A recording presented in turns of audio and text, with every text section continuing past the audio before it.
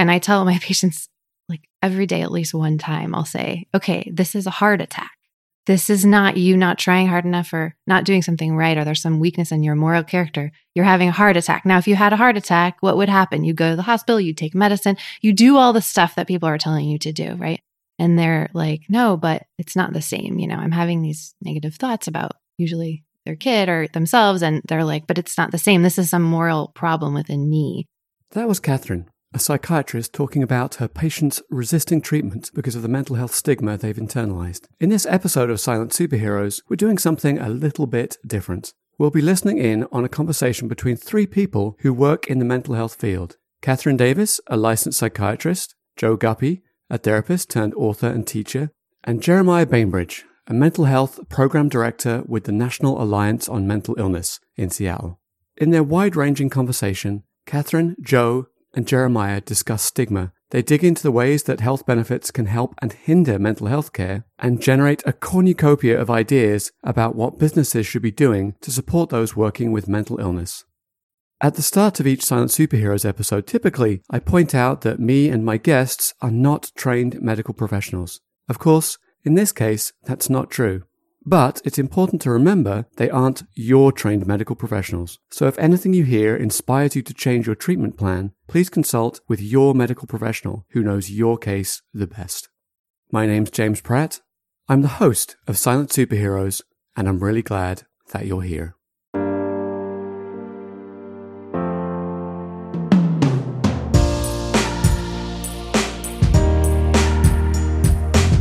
Welcome to the Silent Superheroes Podcast, a series of frank conversations about mental health at work.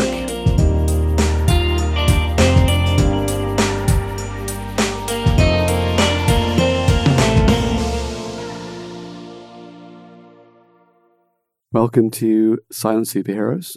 We're doing something a little bit different for this episode. So typically, I talk to a single individual about their experience with mental illness and how it shows up in their work. But today I have three people with me, and these three people have either currently are or have in the past played a role in mental health care. So I have with me Joe Guppy, who was formerly a therapist, left therapy and became an author. The author of a book called My Fluorescent God about his experience in what I'm going to call a mental institution, a hospital. And he is also a television producer, has a long list of pretty amazing things he's done. So, Joe, welcome to the show. Good to be here. Thanks, James. Second guest is Catherine Davies. Catherine is a psychiatrist, has a practice that specializes in supporting women who, in particular, are dealing with postnatal sort of depression, postnatal issues. So, Catherine, welcome to the show. Thank you. And finally, I have Jeremiah Bainbridge. Jeremiah is a member of staff at the National Alliance for Mental Illness here in Seattle, and he is a development manager there. Thank you for having me. Maybe a place to start would be, perhaps each of you could just talk briefly about what it is you do around mental health. So my work with NAMI largely entails a combination of mental health education for the public, support groups and programs that help those who are experiencing mental illness, whether it's the individual or families or friends who are affected. And then we also do our political advocacy as we try to advocate for policies that meet the needs of those living with mental health conditions. And additionally, we try to bring those services to places where there are serious gaps in the mental health system and for people who don't have access to basic care needs. I was in the mental health field as a therapist for about 20 years. So I'm a psychiatrist. I actually work for a hospital, and we've created a new program around here. It's a partial hospitalization program for women who are pregnant, actually, or postpartum. And then I also have a private practice focused on treating women. We started our program because we saw a big need for perinatal psychiatry. There's a lot of people who won't treat women who are pregnant. It's a question I want to start with. When we talk about mental health, for example, if we were talking about why isn't somebody getting care, why aren't people talking about their mental health, the answer will be, oh, stigma. But I feel like that word doesn't actually mean anything. So what is the stigma around mental health and mental illness? So stigma in the workplace can look a little different than we think of it conventionally. Something that has been found, and this has been included in the World Health Organization's action plan for workplace mental health, is that a lot of times we see that stigma originating kind of at a management level and then at a group level. Two things that you see very frequently. One is referred to as mobbing, which is where several employees might be bullying another one. The way that might look for a mental health stigma would be if a group of people started using stigmatizing language towards someone and they started referring to that employee as the crazy one. So that's a way that we stigmatize mental illness. And another way is by setting unrealistic goals for individuals. That kind of mismanagement can exacerbate an existing mental illness or hurt one's mental health when they don't have a clear understanding.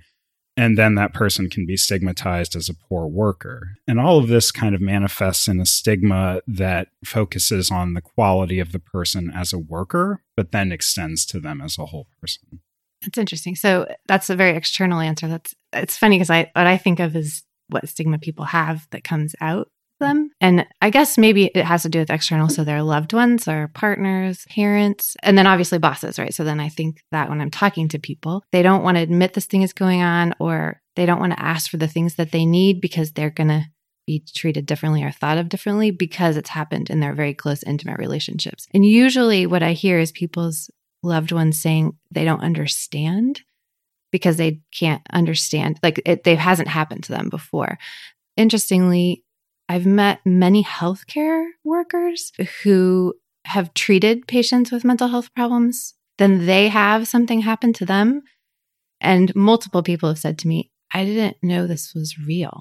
I thought that they were weak or faking it or, like complaining or not dealing with stuff or not doing the work they need to do. So even people's, doctors, nurses, whatever, their healthcare providers don't really get it. It's like almost hard to understand even when you're the person hearing all the symptoms. I think it's even harder for like their bosses who have a totally different set of expectations. I actually think people are scared of those reactions. I think internally there's a lot of internal struggle too with actually telling people what's going on.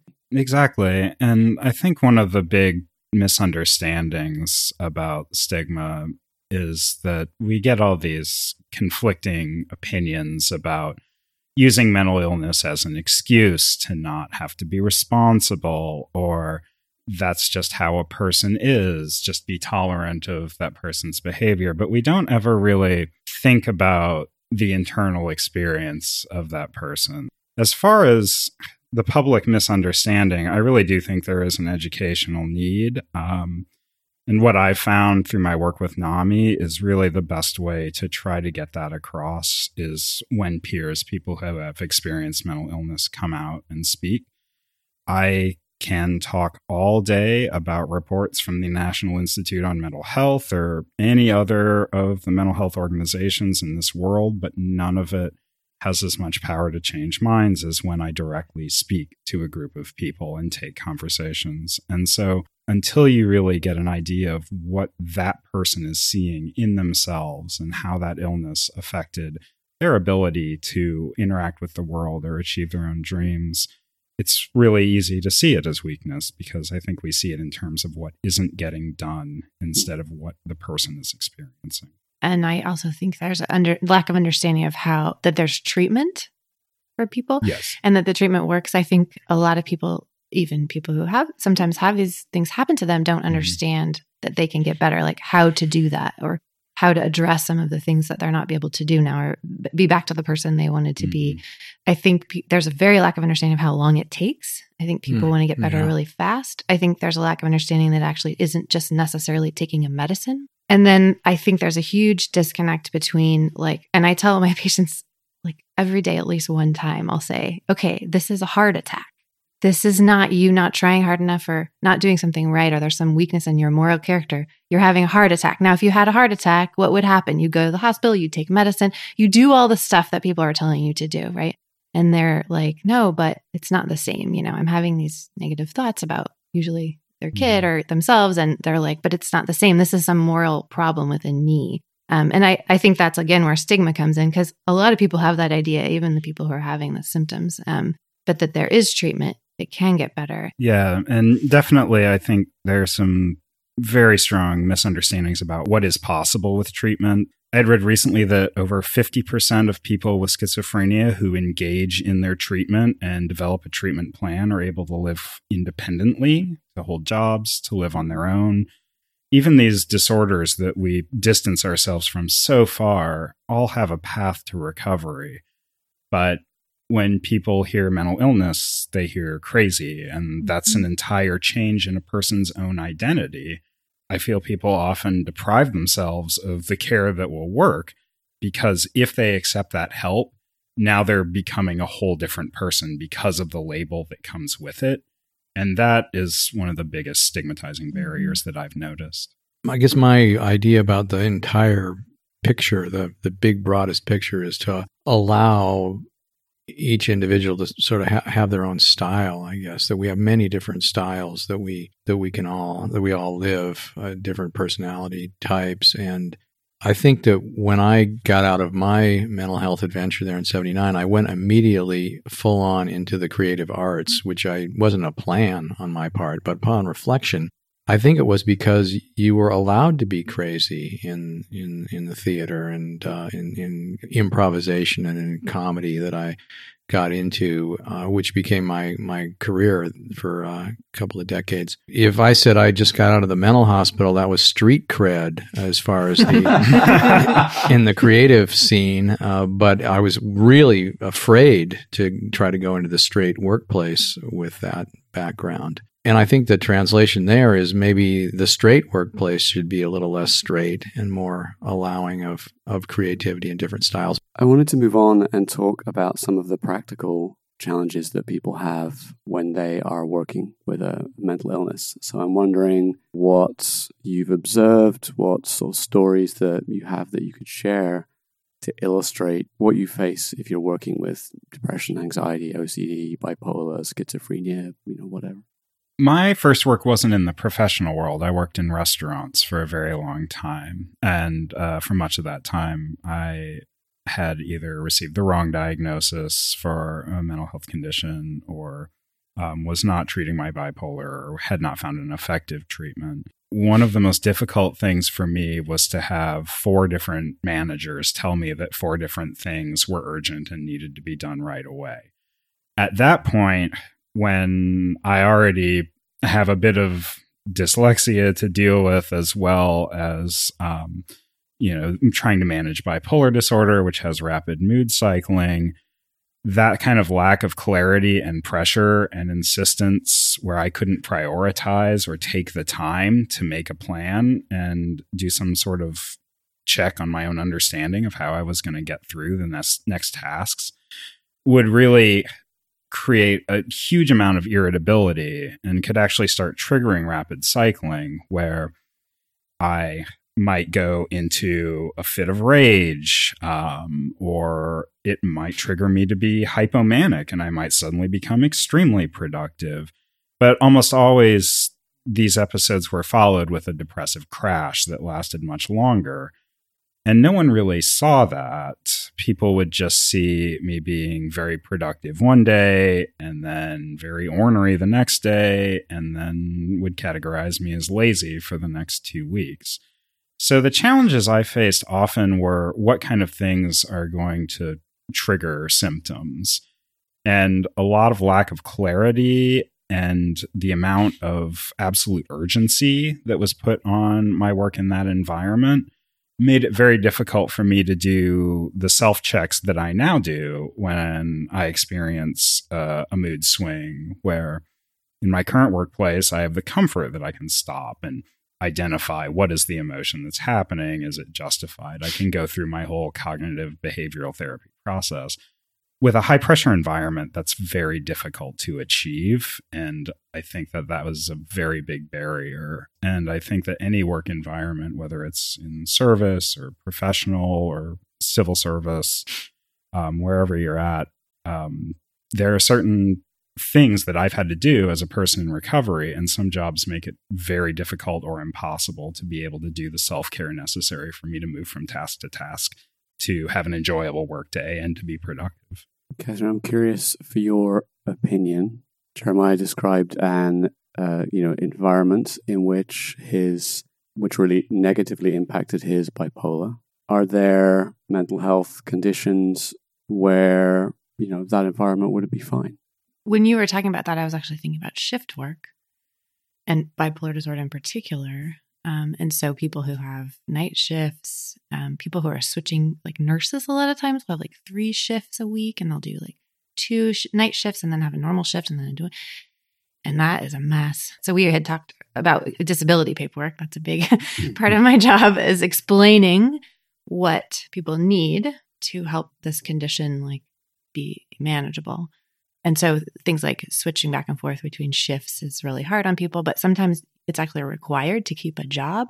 I had a person try to go back to a day shift, and they said, well, if you're saying she cannot work at night, then she can't have this job anymore, because she has to be available maybe if we maybe ever needed her to work at night. And I was like, okay, well then I guess in that extreme situation, I guess we can say okay and put a lot of stuff into place. But that was kind of a hard thing because she was going to lose her job. Was that a real reason, or was that just blatant discrimination? Hard to tell. It felt very discriminatory to me because I was like, wait a minute, because she was saying I never work at night. Like it's never going to happen. And so I'm like, okay, well, if it's never going to happen, then how come they can't just, but you apparently had to have this. And we should maybe, for someone who's listening who doesn't sort of understand bipolar, oh, yes, and right. why we're talking about regular sleep is very important for people. Right, because if you don't sleep, not everyone with bipolar, but a lot of times not sleeping can trigger usually a manic episode, and then often you crash afterwards, and the depression does last a lot longer. I've met many, many people who work for big tech companies around here. Obviously, there are a lot of them. And I tell them, I think that this worked for you for all this time because your company was sort of capitalizing on this hyper productivity period, and that can last for a long time. And then they get depressed, and then they're kind of out for a while. And it's almost this pattern that people aren't recognizing because it's actually working really well for how that, team worked or whatever. I've seen that too. Though I wouldn't say like, oh, people can't work in restaurants as a blanket statement, right? You recognize like, well, this isn't worth it to me. It's really messing me up. If you really, really wanted to work in restaurants, could have figured it out, right? And so I think that's the other piece, which is it's not impossible. You can put stuff into play. Yeah. And I think that's a really important because I was still working in restaurants while going to college. I had returned to school. Recovery was going well. My therapist hated me for it because my schedule was really chaotic. But I was doing okay, and I had a coworker who was experiencing severe anxiety, and the owner of the establishment was not being sympathetic. So I asked her into the office, and she was worried I was going to yell at her again. And I just sat her down, and I was like, okay, this is what we're going to do. Like, here's my action plan for you. You live with anxiety. That's real. I know it's real. Your responsibility is to come to me as the general manager of the restaurant when you're overwhelmed, and I will get you out of this. So there is definitely a way that even a hectic restaurant job can be supportive, but it requires someone with a little empathy and some understanding to be able to say, this person is a fine worker, but they need to have a plan for when they get overwhelmed. Mm-hmm. She actually was a person who is so dependent on knowing everything that after we kind of got her established, she became one of the training servers because she asked me every single question, which at first was, a little exhausting, but in the end made her a great person for initial contact for new employees. So yeah, there's definitely adjustments you can make for any number of careers. It just, I think she was having a lot of trouble expressing her needs. It was just fortunate that through my decade plus of therapy at that point, that I could have a general sense, at least, of what she was going through and make adjustments. Her big problem had been absenteeism, which is really, really common for someone who's experiencing a mental health condition. It certainly was for me. And I had to explain to her, okay, because this is a very time-dependent job, it isn't fair to other employees. Some of them have children they're trying to get home to. I was like, but I understand the condition. This is the compromise I'm going to do. I'm going to take you off of this shift, which is both very intense. It is a lucrative shift, but that's the only sort of change we're going to make. And then we're going to build you back up to where you can work any night or any time you want. So Catherine and Joe, I'm wondering, in your respective practices, what percentage of people you talk to about their work have the environment that Jeremiah provided, which was kind of empathetic, good support, and what percentage had no support, stigma, hostility, etc.? It's a hard question because I don't think everyone talks to their boss or manager like I would like them to. I think sometimes they're very understanding, and I think a lot of times, and I'm thinking about anxiety in particular, people think they're not doing a good job. And so when they talk to the boss is like, oh my gosh, you're doing great. It's okay. ADHD though, I've offered multiple women who have stopped their ADHD medications in pregnancy, and they don't want me to tell their boss that they have ADHD. Like, I'm like, okay, listen, we can write accommodations. You're not going to concentrate as much. We get it. Like, we can say you can't take the medicines, and here's the things that you might need. No, don't tell my boss. Don't tell my boss I have ADHD. I'm glad to hear that the majority of experiences when somebody chooses to talk are positive. That's good news. You wonder if people are self-selecting out in many cases because the experience they're confident wouldn't be positive. Perhaps would be right. A lot of people with anxiety have really intense visualizations or vivid imaginations, if you will. And, when I was talking about storytelling, it's sort of like casting the story forward and seeing a disastrous ending in your mind's eye. I was imagining that if somebody could tell their boss that was a characteristic of their anxiety disorder, that they see pictures of disaster and maybe they could talk that through, or the boss would know that's the way they operate. It would be pretty cool. I guess I do think that we're pretty, I don't want to say the dark ages, but I just don't really think that happens where people are upfront about, well, I have this propensity to depression, I have this propensity to anxiety. We're all on the same team. We know that we each have our different mental health issues, and we work together to accommodate each other's aspects. I could see a world where we could be that open, but I don't think that's the world we live in. I guess I think of it as like there's a crisis going on. Something big has happened, because I think you're right. I don't think people are I think people are going to keep it to themselves until it becomes an issue and hope that maybe it's okay. Just listening to really corporate kind of jobs, they don't really care. They don't care if you have to get home. They don't care. I mean, often that's the case. And I think those are the people who aren't sharing it. But usually when my patients are talking to their bosses, it's because like they can't not do it. Like they need to come out of work, or they really need accommodations to go back. In that case, people have been fairly understanding, I would say. I would say that when I took my current job, in my first meeting there, the CEO of the company asked me a question about the word sacrifice. What does that mean to you? And I stopped and paused and like, what work sacrifices can I think about? And nothing was coming. And the only thing I could think about was this podcast, because in doing this, obviously, I'm sacrificing time and energy, but more importantly, vulnerability. And so, of course, as part of that, I talked about the bipolar, because that's part of why I do the podcast.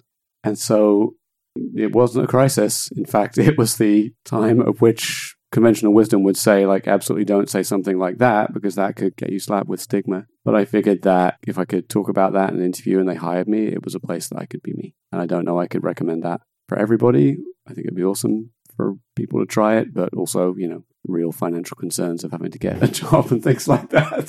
So. And I think that something that we forget is every job application that I have put out, or every letter of intent to hire I have signed, includes the statement, are you able to do this job with reasonable accommodation? But we don't ever really talk about the fact that there are very reasonable accommodations that can be made in the workplace, but that for some reason is perceived more as a barrier to the employer or to the other staff, rather than a basic accommodation that we need to make. And I think there are accommodations that are a right. It's not just It's not just sympathetic. These are laws, and they don't apply to mental health for some reason sometimes. Right. And they're supposed to. But it's really interesting to fill out disability paperwork because I get pages and pages of left leg, right leg, this, that, walk up the stairs. How much % can they lift? How much can they sit down? And I'm like, I don't know. Like, this is not applicable to me. I say, they can't work right now because it's going to be really hard to like talk to people and like have this stress, right? But I have to I just have to write these very long paragraphs when everybody else is just checking boxes. And also it's very extreme. They'll be like, are they, having suicidal thoughts? Are they having homicidal thoughts? All these things that I'm like, well, no, a lot of times, but they still can't work right now. And then I have to tell them why. And a lot of people don't want me to do that, actually. They're like, are you going to tell my boss this? Are you going to tell my boss I had these things going on? And I say, well, I have to tell someone. I have to tell the disability company. Hopefully they're not going to tell your boss. They're not supposed to. But as I've been doing this 9 years, it's gotten better, I think. I feel like people are doing more accommodations and more willing to put people on disability than they were when I started. There's definitely one of the things I find very frustrating working in mental health advocacy, and I think this is very relevant to your story, is that we, in workplace culture and in general culture, we have this need to qualify and quantify pain. And mental illness is not something we can take a marker for. You cannot examine how long the cut is that's on your leg if you have a car accident. And it's always met with this suspicion that you're making it up because it's something that can't be seen or measured. That kind of viewpoint can be a barrier. If there's not that flexibility to simply trust a person's self-reporting, then we can exclude them from systems of support or their workplace or their housing. James, I was wondering if in the course of doing your podcast, if it's ever come up that what we call our mental illnesses can also be sort of the flip side of our gifts and our talents.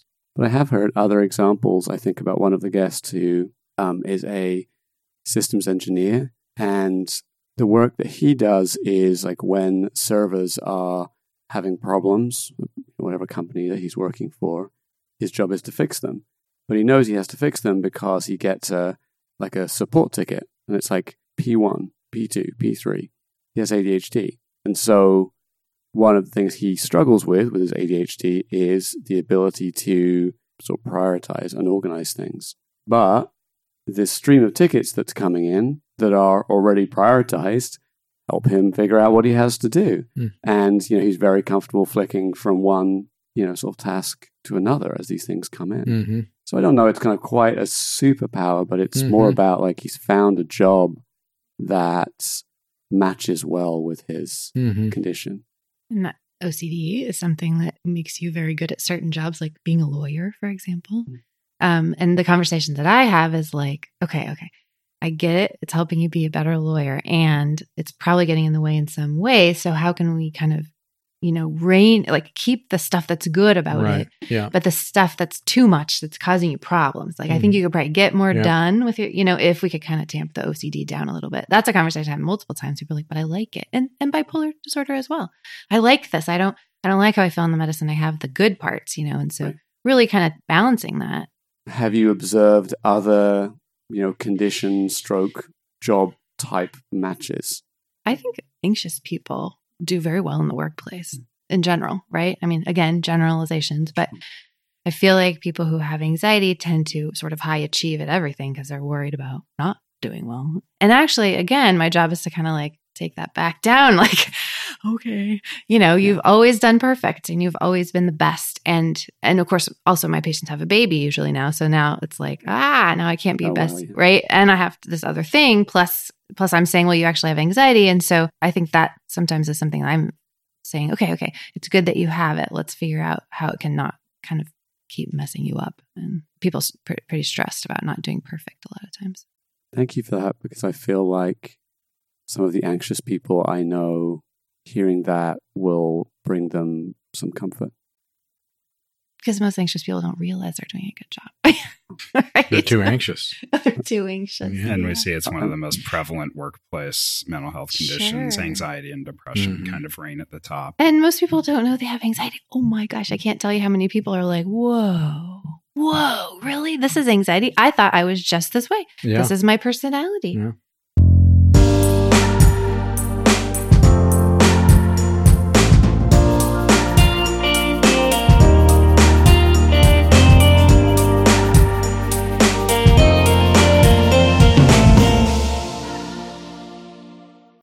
really loved it when Joe said, "If I said I just got out of the mental hospital, that was street cred in the creative scene, but I was really afraid to go into the straight workplace." It was funny and beautifully said, and it had an element of a deeper truth. Someone who fits in one place might not fit in another.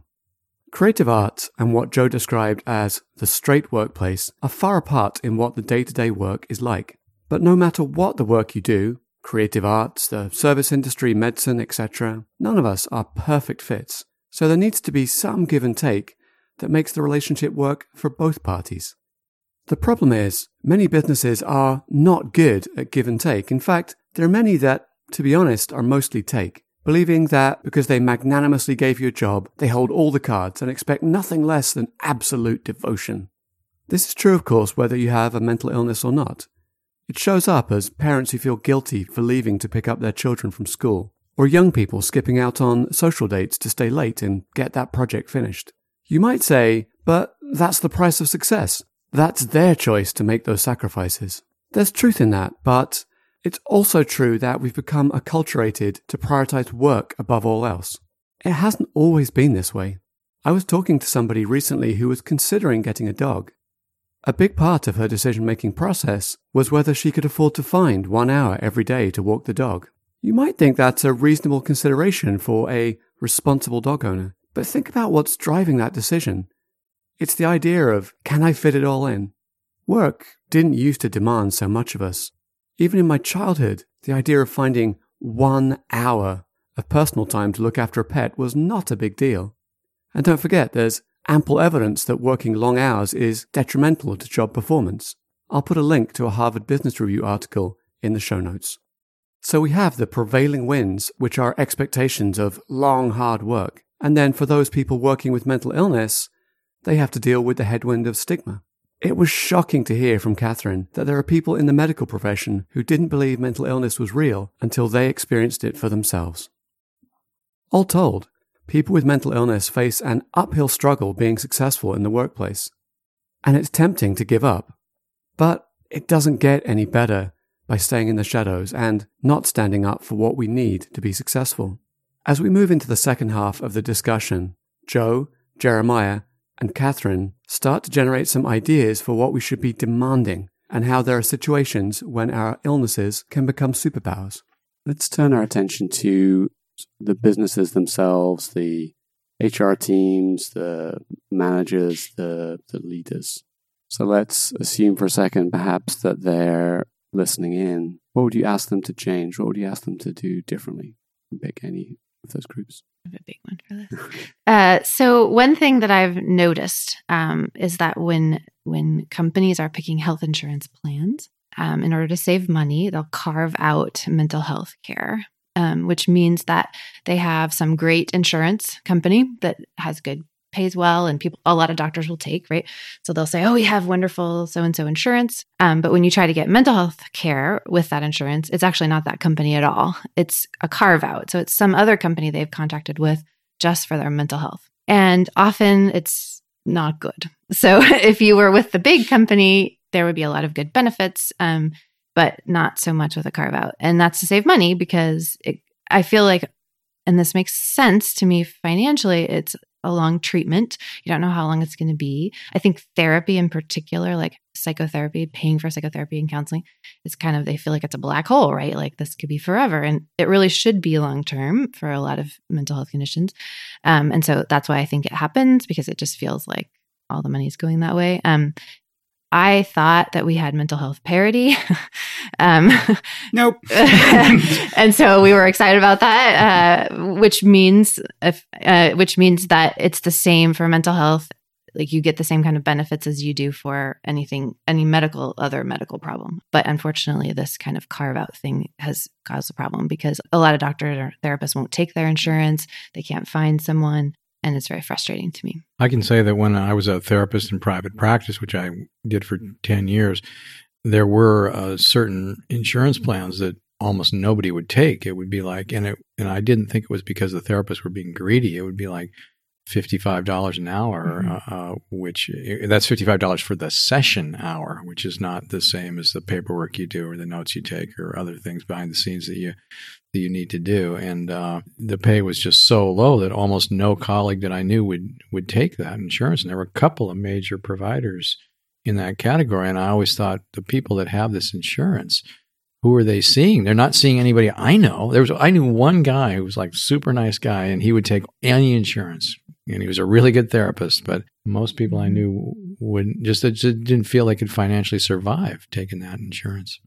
I have done some lobbying in Olympia, and mental health parity is something that we emphasize. And we have really talented people who are professors or lawyers, and trying to get to the bottom of where mental health parity is failing has just been so difficult for just a little nonprofit organization like us that we find things that are more actionable. We definitely hear a lot of insurance-related difficulties from the people we support. We see and support people from all different ages and income levels and cultures, but people even with gold-plated insurance, people with the best plan from a major employer, will have a child, or they themselves will need medical or mental health care.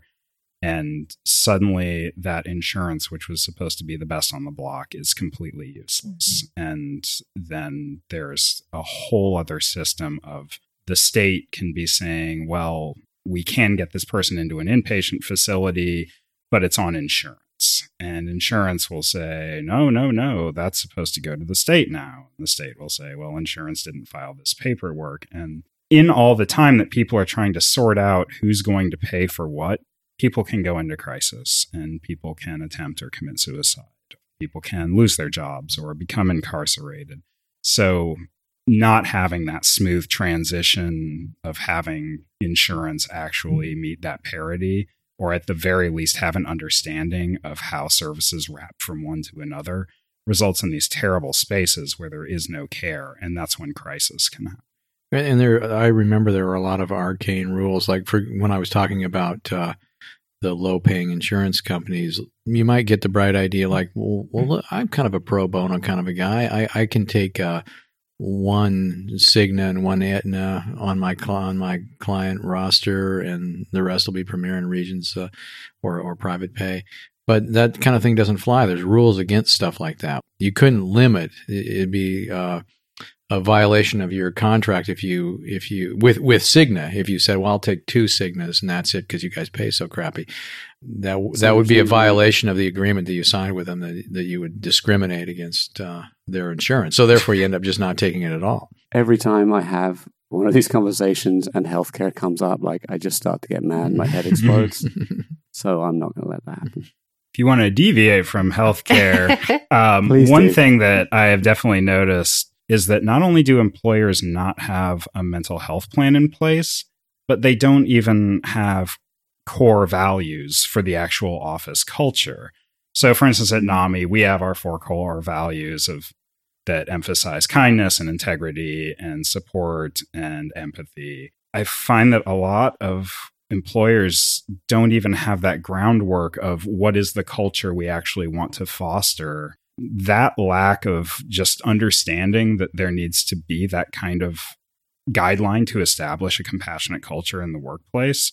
Without that, it's no wonder to me that they can't quite get their bearings on how to get started on mental health if you don't even know what kind of culture you're trying to support. From time to time, people in the HR profession will ask me the question, like, well, how should we start talking about mental health at work? And I always ask them, first reflect on how you talk about and think about physical health. If you're a workplace that is in the habit of like sick day shaming, vacation shaming, or something like that, like just don't even bother trying to talk about mental health. Like just start. Too far to go. Exactly. Like just start with trying to fix some of those basic problems. And then once you got that done, then talk about mental health. And I've definitely heard people and friends and other outside colleagues in the tech industry in particular, where they're allowed to have mental health days, but that will turn off your metrics. And then your metrics will drop. And then you're not meeting the productivity standards. And so while you've done nothing wrong by taking care of your mental health, you've fallen behind, and the chance of getting that full-time employee it's like designed status, that way. Yeah. So it's like, no, this work can be intense. Take a break. Oh, by the way, from taking a break, you're now on probation because your numbers are down because you weren't working that one day. One thing I think a lot of patients utilize is the EAP, the Employee Assistance Program, which obviously not all companies have, but the big ones do. And that's good. I think that the only problem with it is it's not enough. So most people get 6 visits, which is a really short amount. And the thing that really bothers me is they'll hook you up with a therapist who doesn't take their insurance. So then they've done their 6 visits, they've connected with this person, they've started the treatment, and they're like, well, this person's out of network for which to me is like, it blows my mind. That's amazing. They're in the company. Way. The company is finding the person for them. So that would be something they could improve, which is if they're connecting people with therapists, which is a great idea, that they could see them more than 6 times. It could be somebody then their insurance could take over. And if we're creating an ideal world for a second, I want to go one step further. And the next step is not just therapists that are taking your insurance, but therapists that are taking your insurance and new patients. Oh, yes, that's right, too, because the lists, they'll give them 6 people. These are the only 6. And they're like, well, none of them are taking patients, or they're not a good fit. They have some weird, I had somebody say, and this particular person didn't want a Christian therapist. And she's like, well, there's 3. One's in Bothell, and she lived like far away, and 2 are Christian therapists. So like, I don't know what to do. And that was kind of her options, And one of the big difficulties I had in recovery was getting bounced from intern to intern to intern, because at the time, the only thing I could receive was a community-based system. This was before the Affordable Care Act. So it was a pre-existing condition for me. I could not be insured for anything. And it really wasn't until the Affordable Care Act came into implementation so I could get insurance at all that then I could move to one of the full-time therapists who was at the clinic but would only see clients with insurance at a clinic designed for clients that were most likely not going to have insurance. And it really didn't make a lot of sense. But when I did finally get to that actual therapist that was covered by my insurance, it was still expensive, and I was able to work with this one person for 6 years. That's where recovery started for me. I think I had never had a therapist I worked with for a solid year straight for one reason or another. I have one more for like, if we're doing the ideal work, like what could work do?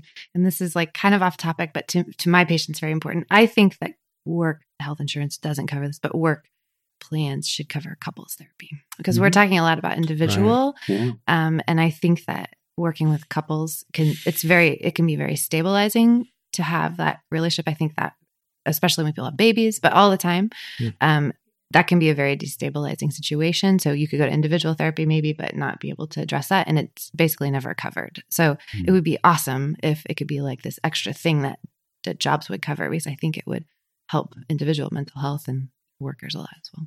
That's a great suggestion. What other ideas do we have?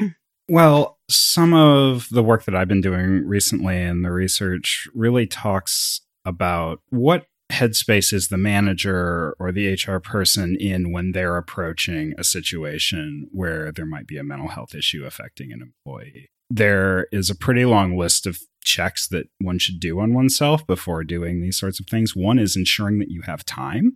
Managers can be very busy people, but it's very important to actually block off real time to have a conversation, to check your own implicit biases, to make sure that you don't have any bias that might be interfering with your ability to communicate.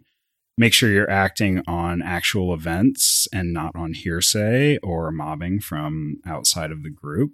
A lot of the responsibility, we forget, goes on the individual who's intervening or who's charged with investigating or disciplining this person. And it's very, very easy to create a scenario where the person feels attacked. We've already talked about stigma and how people will just deny that they have a problem because admitting it is even worse. So part of the way that any employer can be better about their mental health is not just the general education, but making sure that managers know that there's a way to approach an issue like this that promotes dignity, that doesn't diminish anyone involved in the situation, whether it's the person who's experiencing mental health symptoms or the other employees, that you just keep in mind that this is an issue that is affecting the individual. You put aside how it's affecting work, and you put yourself in a mindset of what strategies are we going to create. And as we had talked about, as Joe had mentioned, with the idea that certain illnesses might bring certain other aspects of skills, like it may make you more creative. You may feel more energetic in one environment than another. Having the acceptance that some flexibility and allowing people to shift their jobs a little bit so that the things that they are talented at and they understand are something that are made more of an option. Flexibility is the word that you used. And I think maybe people, when you're these scenarios, are approaching somebody like they would normally with any, like, oh, this person's late all the time. Mm-hmm. And also just understanding the whole thing, maybe even just finding out what's going on, like asking more questions versus like saying you're on a disciplinary plan now and you're in trouble. Well, just saying like, what's going on? Like actually just having a conversation with people, I think would be great. I'm not sure that happens. That goes along with, avoiding hearsay and, rumors, pushing those out of the question and doing some actual investigation. It's also very tricky, like as a person living with bipolar, so often I've been asked, what do you need? And I just don't know. If I knew, I would ask you. But that's why having and taking the time to really address the employee's needs is important, because you may not get the answer or develop an action plan in that 15-minute meeting you scheduled just after lunch. It can be an ongoing conversation because that person may not know what they need yet. They may still just be discovering the nature of the illness they live with. There can be a lot of different reasons, but that's why taking time and showing some patience really is something that managers need to be trained to do. I've asked for a couple of things. One is kind of the permission that if I've unbeknownst to me, slipped into a depression, like I can't face being around people, so permission to call in and say, hey, I'm going to work from home today, as best I can. Work from home. Work from home. Yeah. The second one, which I asked recently, was I realized that I don't have always good awareness of where my mood is. So if I'm particularly up or particularly down. So I explicitly gave my team permission. If you notice that, my mood has changed, you have my permission to let me know, because you actually may be doing me a favor by telling me. Like, my experience so far has been that they don't notice, which is kind of funny with the whole Silent Superheroes mask thing. It's like, wow, am I that good at masking it? But then, to be fair, I've also been, for a lot of the winter, I was in a sort of fairly steady depression, and so I wasn't really going up or down much. I think that's also interesting because, and I don't remember the symptom name, but it's something that I experienced. I honestly didn't even learn that this was a symptom until this year somehow, which is the inability to perceive those mood changes are a symptom. And I can remember so many times when people are like, what's with you lately? And I really did feel like I was the same as I was a month ago. And that's kind of one of those confusing things, is someone saying I'm fine when they're not because of fear of stigma, or is it just something that that person isn't able to recognize in themselves? I don't have a good answer on how to approach that, because I really kind of just learned about that as an actual symptom and not just my personal orneriness. So the fact that the person experiencing the condition might not even recognize that their mood shift is happening is, it's important, I think, to be aware of that as well. I wanted to pick up on the flexibility point that we were talking about. And I think you kind of talked about this, but I just want to kind of really put a pin in it, which is a lot of managers have a bias for a particular style of work. You're only successful if you get up early and get into the office early and, crank away all day at your desk. Then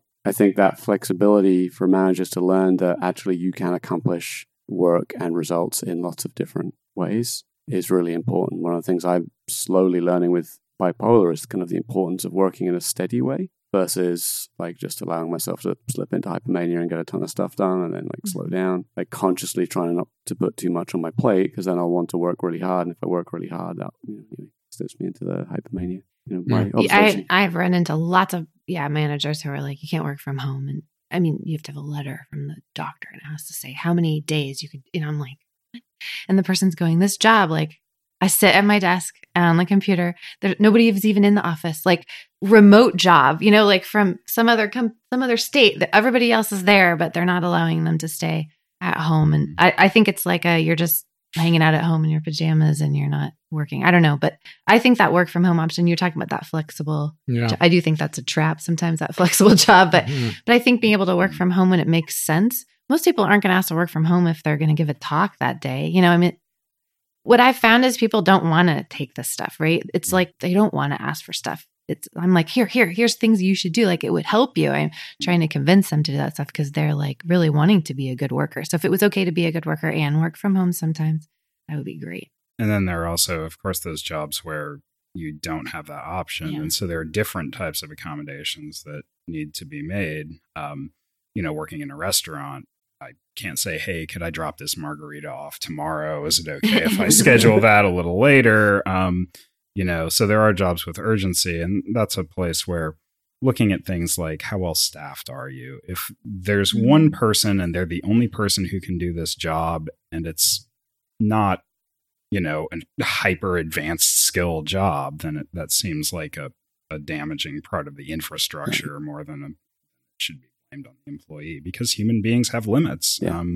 And you've created your own business continuity problem there, right? Yeah, which is you don't exactly. You don't have coverage if one person. Yeah, that's not just a restaurant problem. Something that's helped my mental health immensely now is I really can just email someone and say, hey, if it's not critical, can I get this report to you tomorrow? And they're like, oh, sure. And then my anxiety is instant relief because I took something off my plate for today and moved it. But there are so many jobs.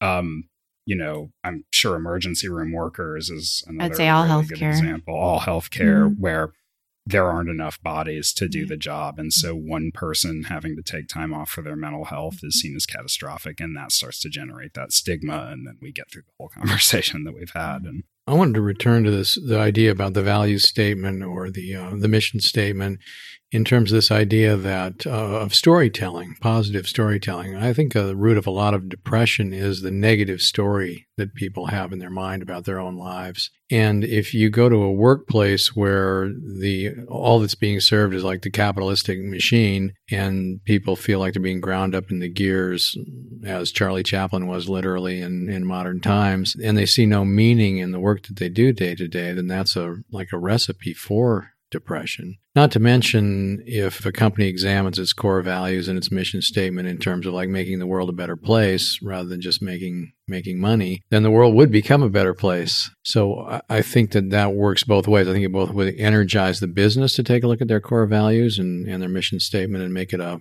positive thing. And then by making that very public to the workers, like this is what we're doing that's good in the world, that gives the worker comes to work each day saying, I'm part of a positive story right now, rather than I'm a depressed cog in a machine. In his book, Lost Connections, Johann Hari talks about some of the research that's been done into depression, and one of the focuses of the book is on meaning in work, and kind of makes the case that meaning has been kind of for many people just subtracted from work over the course of 50, 60 years. And there's research that supports that that's one of the things that would make somebody more likely to get depression. Kind of coming up on time here, and maybe to wrap us up, I would love to hear from each of you if you could deliver a single message to any constituent in work, like HR managers, healthcare companies, stock market. If you could deliver just one message to them, what would it be? I feel like I do this all day. It's just try to convince people that these are real things that are happening and it's okay, and that it doesn't mean anything like it's a moral failing.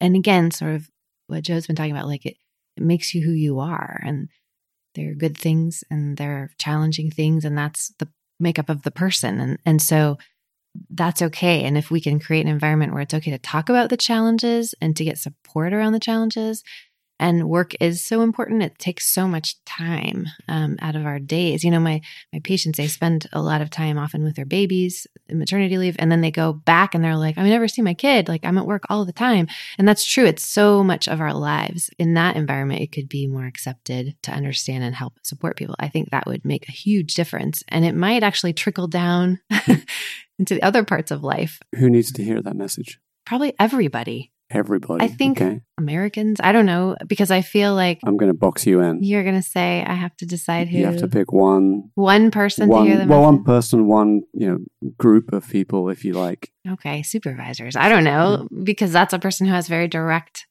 contact, but really the people themselves who have the stuff too. I mean, and people's friends. I don't know. You're boxing me in. I don't like to be boxed in. I'll pick my constituency right off the bat, and then I'm not quite sure what I'm going to say. But so the constituency that I would talk to is CEOs. And the first thing I'd point out is that CEOs are often known for their own quirky personalities. We don't go around saying, oh, Steve Jobs or Bill Gates are mentally ill, but we know these legendary stories of their OCD qualities or their autistic qualities or whatever. And then that's trumpeted as this tremendous superpower that they have that made them so good at what they do. And I think it's actually true. And so why not celebrate that same diversity of creativity and thought in all the way throughout the organization? I think I would largely like to speak with hiring managers, HR managers, and project leaders, or emphasize to them that mental illness is real.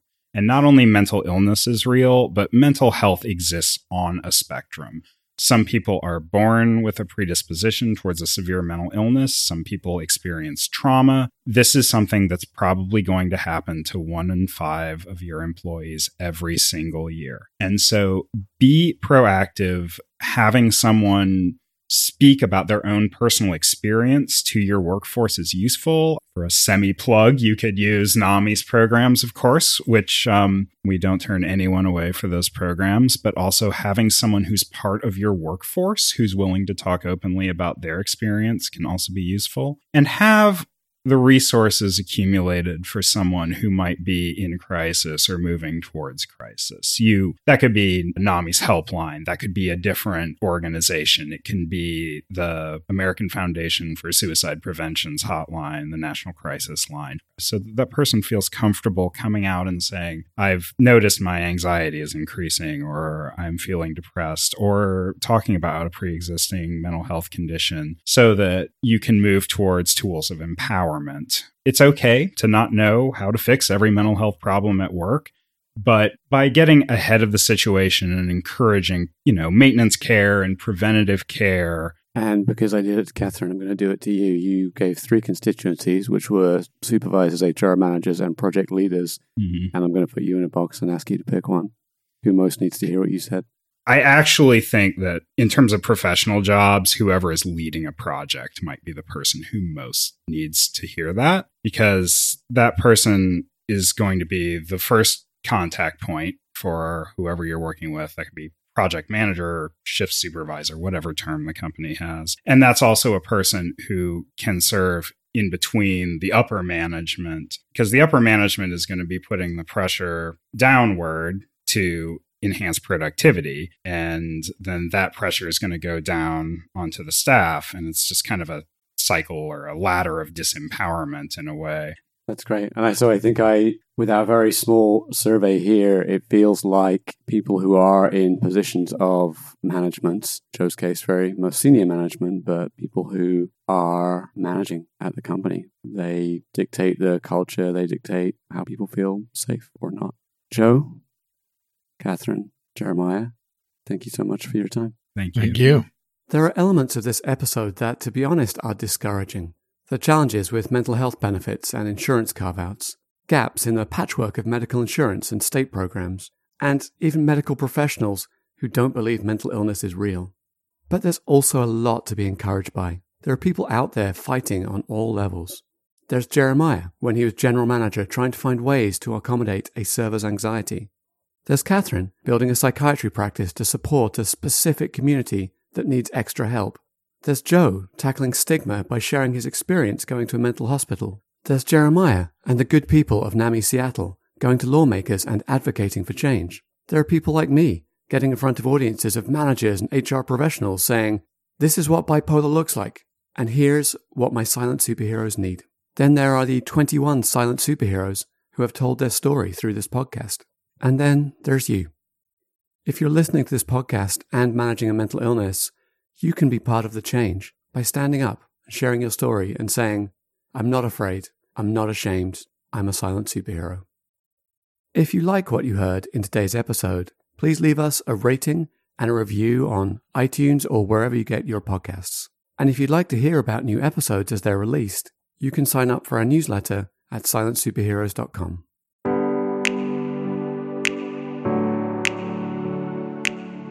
Take your mental health seriously.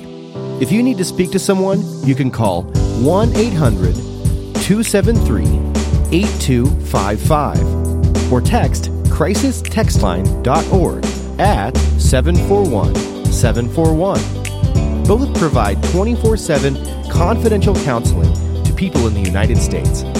Worldwide, visit iasp.info/resources/crisis_centers/. To help others find the Silent Superheroes podcast, please leave a review on iTunes or your favorite podcasting service.